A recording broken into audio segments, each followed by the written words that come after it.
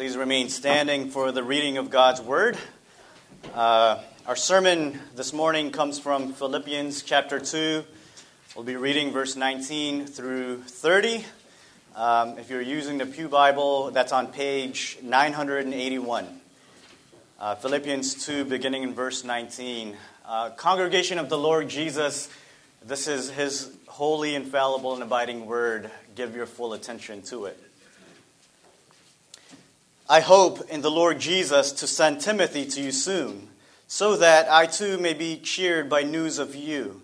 For I have no one like him who will be genuinely concerned for your welfare. For they all seek their own interests, not those of Jesus Christ. But you know Timothy's proven worth, how as a son with a father he has served with me in the gospel. I hope, therefore, to send him just as soon as I see how it will go with me. And I trust in the Lord that shortly I myself will come also. I have thought it necessary to send to you Epaphroditus, my brother and fellow worker and fellow soldier, and your messenger and minister to my need. For he has been longing for you all and has been distressed because you heard that he was ill. Indeed, he was ill, near to death. But God had mercy on him, and not only on him, but on me also, lest I should have sorrow upon sorrow. I am the more eager to send him, therefore, that you may rejoice at seeing him again, and that I may be less anxious. So receive him in the Lord with joy, with all joy, and honor such men, for he nearly died for the work of Christ, risking his life to complete what was lacking in your service to me. Grass withers, flowers fade, but the word of our God abides forever. Let's pray.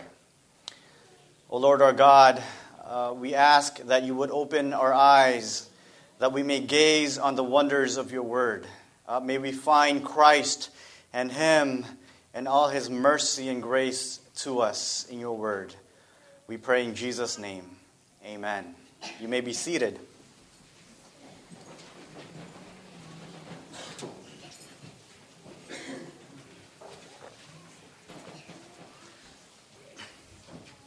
Paul has laid down some heavy theology so far in this book. And so at first glance, this passage may seem to be a break from that. Because Paul is now telling the Philippians his travel plans. For this passage to make any sense, I think we have to go back to Paul's argument in chapter 1, verse 27, where he said, "Only let your behavior as citizens of heaven be worthy of the gospel of Christ." How do citizens of heaven behave? Well, they are to be of one mind, and they are to treat others more significant than themselves. This, according to Paul, is supremely seen in the humble life of Jesus Christ. He says, look to him as you seek to work out your salvation with fear and trembling. And so, in comes Timothy and Epaphroditus. Here then are two of heaven's citizens, worthy of admiration and honor. Not because they're so great, but because they reflect who Jesus is and what he has done for us. The humble characteristics Paul wants us to cultivate, Timothy and Epaphroditus are excelling at. And so Paul is not simply telling the Philippians about his travel plans. It's so much more than that. Paul wants us to see his theology not in an ivory tower, but in the context of real people, in the real world. This is theology in flesh. These two guys are candidates of what humility looks like. For Paul, they serve as living examples. He wants them to see, he wants the Philippians to see humility in person. Because humility is infectious. It moves from person to person. Isn't that part of the reason why we need one another? We learn by encounter. That's just how we grow, not just as individuals, but as a community. In Timothy and Epaphroditus, we find a risk-taking kind of humility in service of the gospel. And so here's the big idea I want us to wrestle with this morning. As citizens of the kingdom of heaven, we must faithfully risk everything for the gospel of Christ. I'll say that again. As citizens of the kingdom of heaven, we must faithfully risk everything for the gospel of Christ. So first up, Timothy. We already know Timothy from the beginning of this letter. Paul introduced himself along with Timothy as servants or slaves of Christ Jesus. And he tells us about him in other places in his other letters. You probably know that Timothy was a young pastor. He was young, but he was faithful to his calling. And we see in verse 19 that Paul is hopeful to send Timothy. But notice where Paul's hope lies. I hope in the Lord Jesus to send Timothy to you soon, Paul says. Paul's hope is in the Lord Jesus. He knows the outcome does not belong to him. It belongs to God. The heart of man plans his way, but the Lord establishes his steps. This trust is common to Paul in his missionary travels. He would make plans to go to one place, but he trusted God even if the Spirit should take him in another place. I think that's the kind of humility we can all learn from. It reminds me of James when he said, instead you ought to say, if the Lord wills, we will live and do this or that. We make plans, but the Lord is the one who executes his plans. Paul hopes to send Timothy, knowing that it might not happen at the end. But look at Paul's commendation of Timothy. Paul says, "For I have no one like him." The Greek literally reads, "For no one I have that is like-minded or like-souled." What did Paul just say to the Philippians? Strive side by side, be like-minded, be of one mind for the sake of the gospel. And so here's what that like-mindedness looks like. We see it in their relationship. Paul and Timothy share the same goals as they serve Jesus. You know what that's called? That's called friendship. It's a kind of friendship that can't easily be broken. And not because of anything in them, but because of their conviction of what the gospel is. And so Paul says of his friend to the Philippians, Timothy is someone who will show concern and compassion for you. He's going to risk his well-being for your sake. Here's a man who exemplifies what Paul commanded the Philippians earlier in this chapter. He said, "Do nothing from selfish ambition or conceit, but in humility count others more significant than yourselves. Let each one of you look not only to his own interests, but also to the interests of others." Timothy will show them that. That's why Paul wanted to send him to them. Timothy is very much what Paul was like. He said this of himself, Paul, to the Corinthians. "Just as I try to please everyone in everything I do, not seeking my own advantage, but that of many, that they may be saved." And Timothy is unlike the others around Paul. All the others are still seeking their own interests. They don't seek the interests of Jesus. What is Jesus interested in? I think that's a good question for us to ask. It's a question we need to keep asking ourselves. what is Jesus interested in? Jesus is not interested in taking things for his own advantage. Jesus is not interested in self-gain. Jesus is interested in giving himself up for the welfare of others. I like how Paul sums it up in 1 Corinthians 10. Let no one seek his own good, but the good of his neighbor. That's what Timothy was all about. It's what we should be all about, the good of our neighbor. And Paul goes on to remind the Philippians that Timothy is someone they already knew. He's someone who has been tested. His character shouldn't be mysterious to them. Paul says, but you know Timothy's proven worth. Indeed, you know that he's someone who will look out for you. You've seen what he's been like with me, Paul says. Timothy's character has been put to the test, and he passes with flying colors, which should really resonate with the Philippians, because they've been tested themselves. Here's what Paul says of them in 2 Corinthians.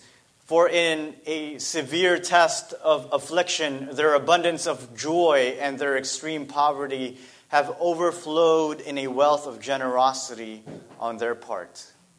That was the Philippians. They were tested and they were steadfast. They were generous. And now they have witnessed Paul trust Timothy.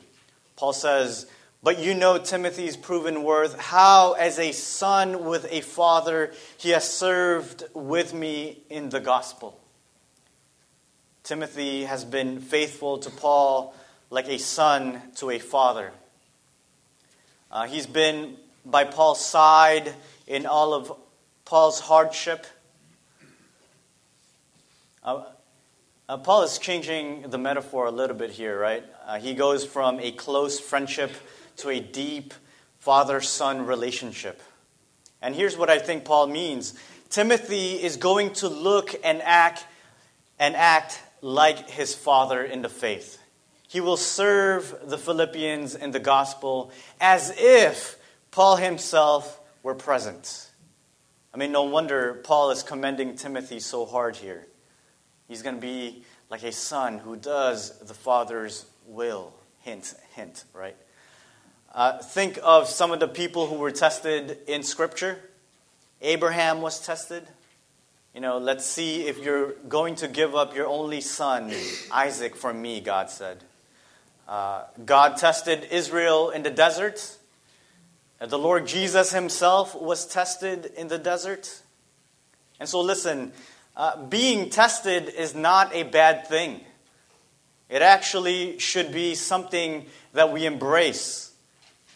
And I know it sounds painful. Being tested sounds painful. Nobody really likes being tested. I know I don't. If you've ever seen me on the floor of presbytery, I'm a mess. I freeze up. Being tested is not fun. But our character needs to be tested because it's actually part of what it means to follow Jesus. Jesus wants to expose our character. He wants to refine us like gold through the fire. Not only to those who are observing, but also to ourselves. Testing allows us to see what we are truly like when we are most vulnerable, so that God can change us over time to make us more and more like our Savior. This Timothy, whose character has been tested, is the one Paul wanted to send to the Philippians. But first, he wants to see what will happen to him in his trial. You remember, he's under trial. He doesn't know whether he will live or he will die. And so sending Timothy right now, it's not the right time. It's not the right time. So next, man up. That's Epaphroditus. He's ready to come to them. In fact, he wasn't just ready. Paul says, I have thought it necessary to send to you Epaphroditus. It was the perfect time to send him to them. And Epaphroditus is one of the Philippians, actually. The Philippians actually sent Epaphroditus first to Paul. But Epaphroditus was much more than a delivery boy or someone to run an errand. Look at the way Paul describes him. My brother and fellow worker and fellow soldier. Epaphroditus has become a close companion to Paul. Notice the language that Paul is using. My brother. What is that? It's a phrase of closeness. It's to be identified in the same family. And they share in the same work of the gospel. Epaphroditus was a fellow worker. And they are engaged in the same spiritual warfare. He's become a fellow soldier. You know, I love me a good war movie. My wife will tell you that one of the first movies we've watched together was Glory. I'm not sure if you're familiar with that movie with Denzel Washington. It's such a good movie. It's a movie about the Civil War. I'm a big fan of it. My wife, not so much, but she will bear with me and watch the same movie, right? What a good wife. And I like that movie. I think it's so good because of the camaraderie between the soldiers. I think some of you who were or are currently in the military know how war draws people closer together. But a lot of us have not been in war. But it's not just war. Hardship and suffering can also do that. We all know this. Being in the trenches of life together can bring us closer together. The point of the Philippians sending Epaphroditus was simple. Paul needed someone to minister to his needs. Epaphroditus was that for Paul. He served like a priest on his behalf. Can you imagine how Paul would have felt to receive that kind of service? I think he would have seen a reflection of his own ministry.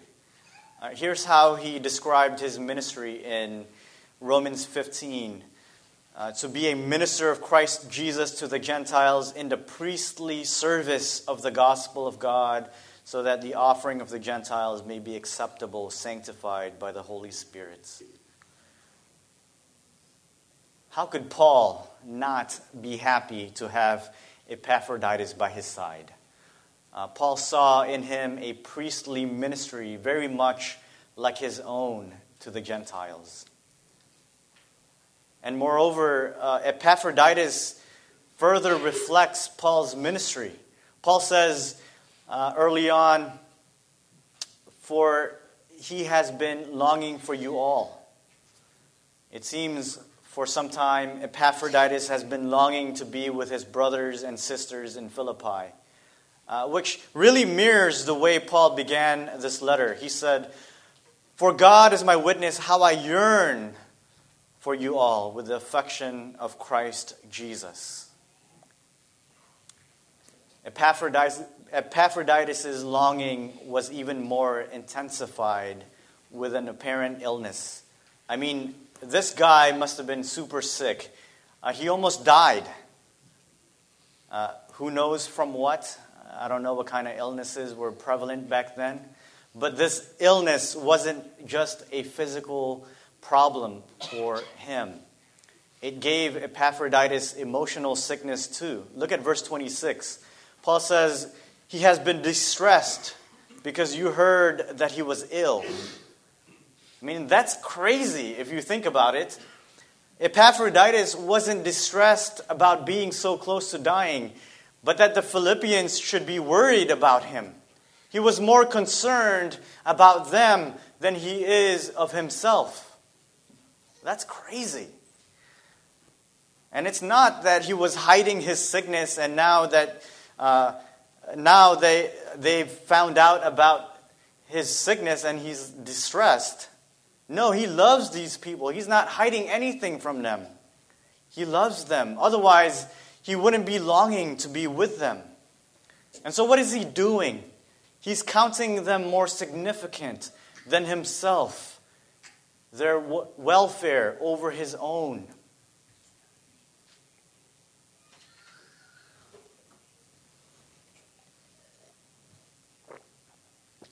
But God did not allow this horrible sickness to lead to death.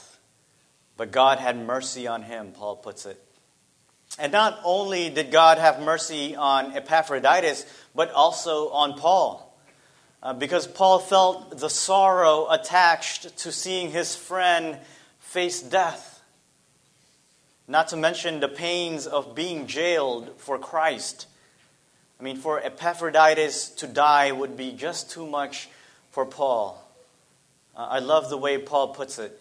Lest I should have sorrow upon sorrow. And that's what happens when you share your life with other people. You not only share in their joy, but you also share in their affliction and sorrow.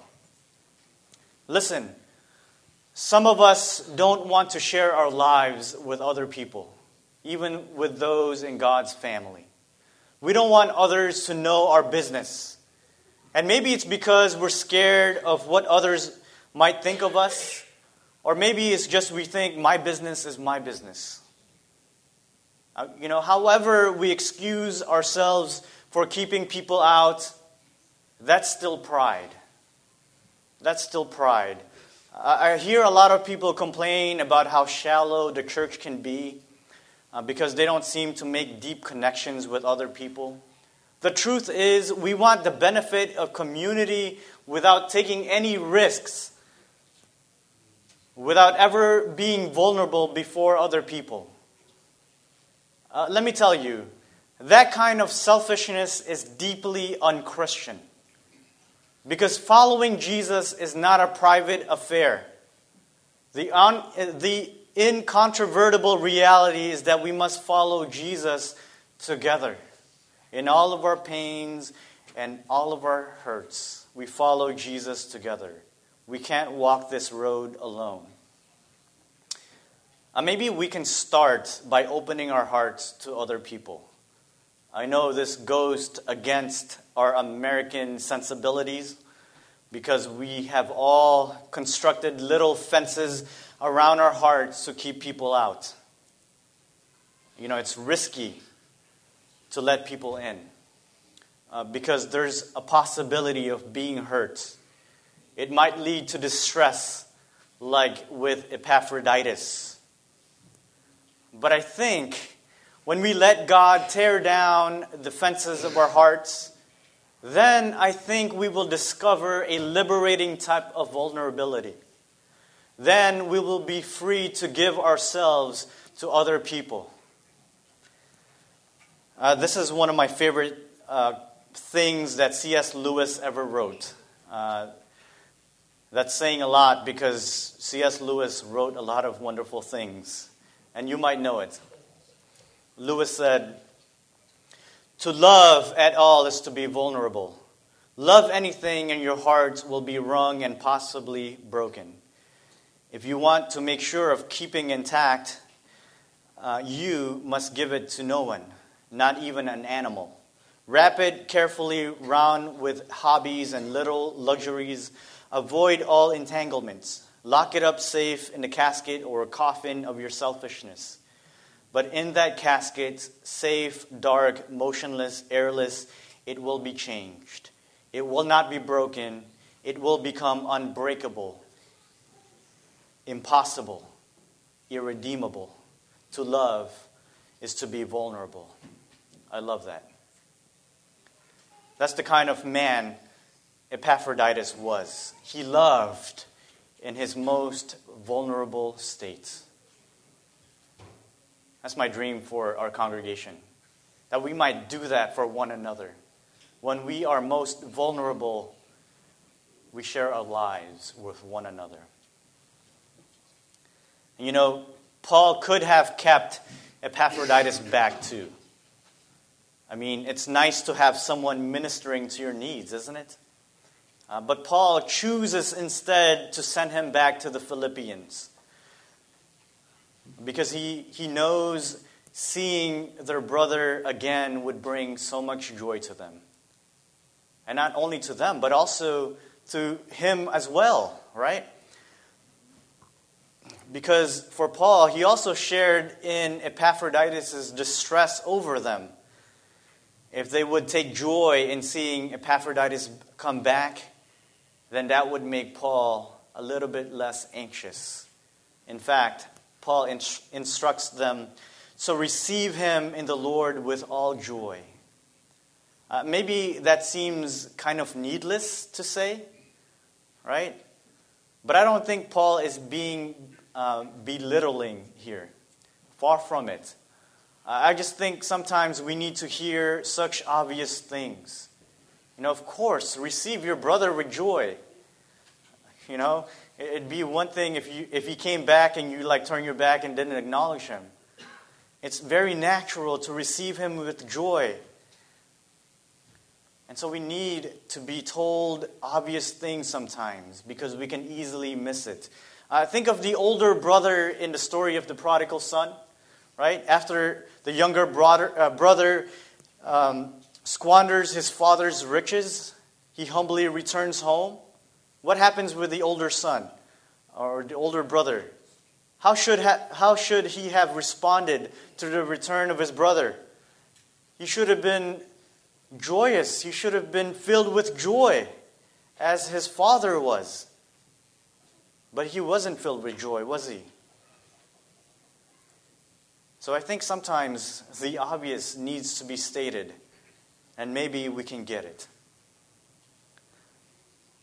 And not only should the Philippians receive Epaphroditus with joy, but they should honor him too. Because Epaphroditus is like a wounded soldier worthy of honor. He deserves a purple heart, right? But here's the thing. Epaphroditus is not being honored for his strength or his courage, but his willingness to risk his life for the gospel. What God is doing in him, that should be honored. Epaphroditus nearly died doing the work of Jesus Christ. That's a faithful soldier of the Lord. He is fighting the good fight. Epaphroditus has a resolute willingness to suffer for the sake of others. That should be honored among us. In the fullness of time, God the Father sent his only Son to act on his behalf. Jesus did all that his Father had asked. In fact, Jesus said, I can do nothing on my own. As I hear, I judge, and my judgment is just, because I seek not my own will, but the will of him who sent me. Jesus did not only risk his life, he gave his life. At the cross, Jesus willingly laid down his life for us. On that tree, God put on Jesus sorrow upon sorrow. God held back his mercy from his own Son, that we, sinners, might receive mercy from him. So what does that tell us? It tells us you can count on Jesus to care for you, to care for your souls. And so let me close with this. What is so significant to you that is worth risking your life? Many people risk their lives for money. They might risk it all for a shot at fame or a shot at happiness, at a relationship or whatever. Following Jesus is risky business because Jesus calls us to risk it all, to die to ourselves, to give ourselves to God and to other people. Risk it all.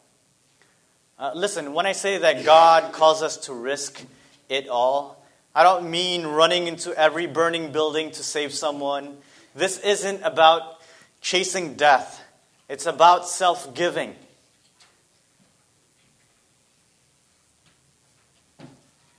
when we give ourselves as Jesus gave himself, then we can risk our comforts, we can risk our time, we can risk our resources for our families, for our friends, for one another.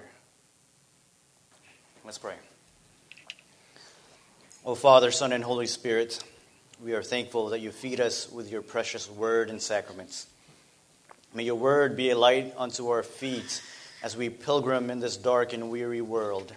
May we cling to your promises all the week long, that our faith might rest on the indelible and not in the transient. We pray in the name of him who bled and died for sinners and rebels, the Lord Jesus Christ. Amen.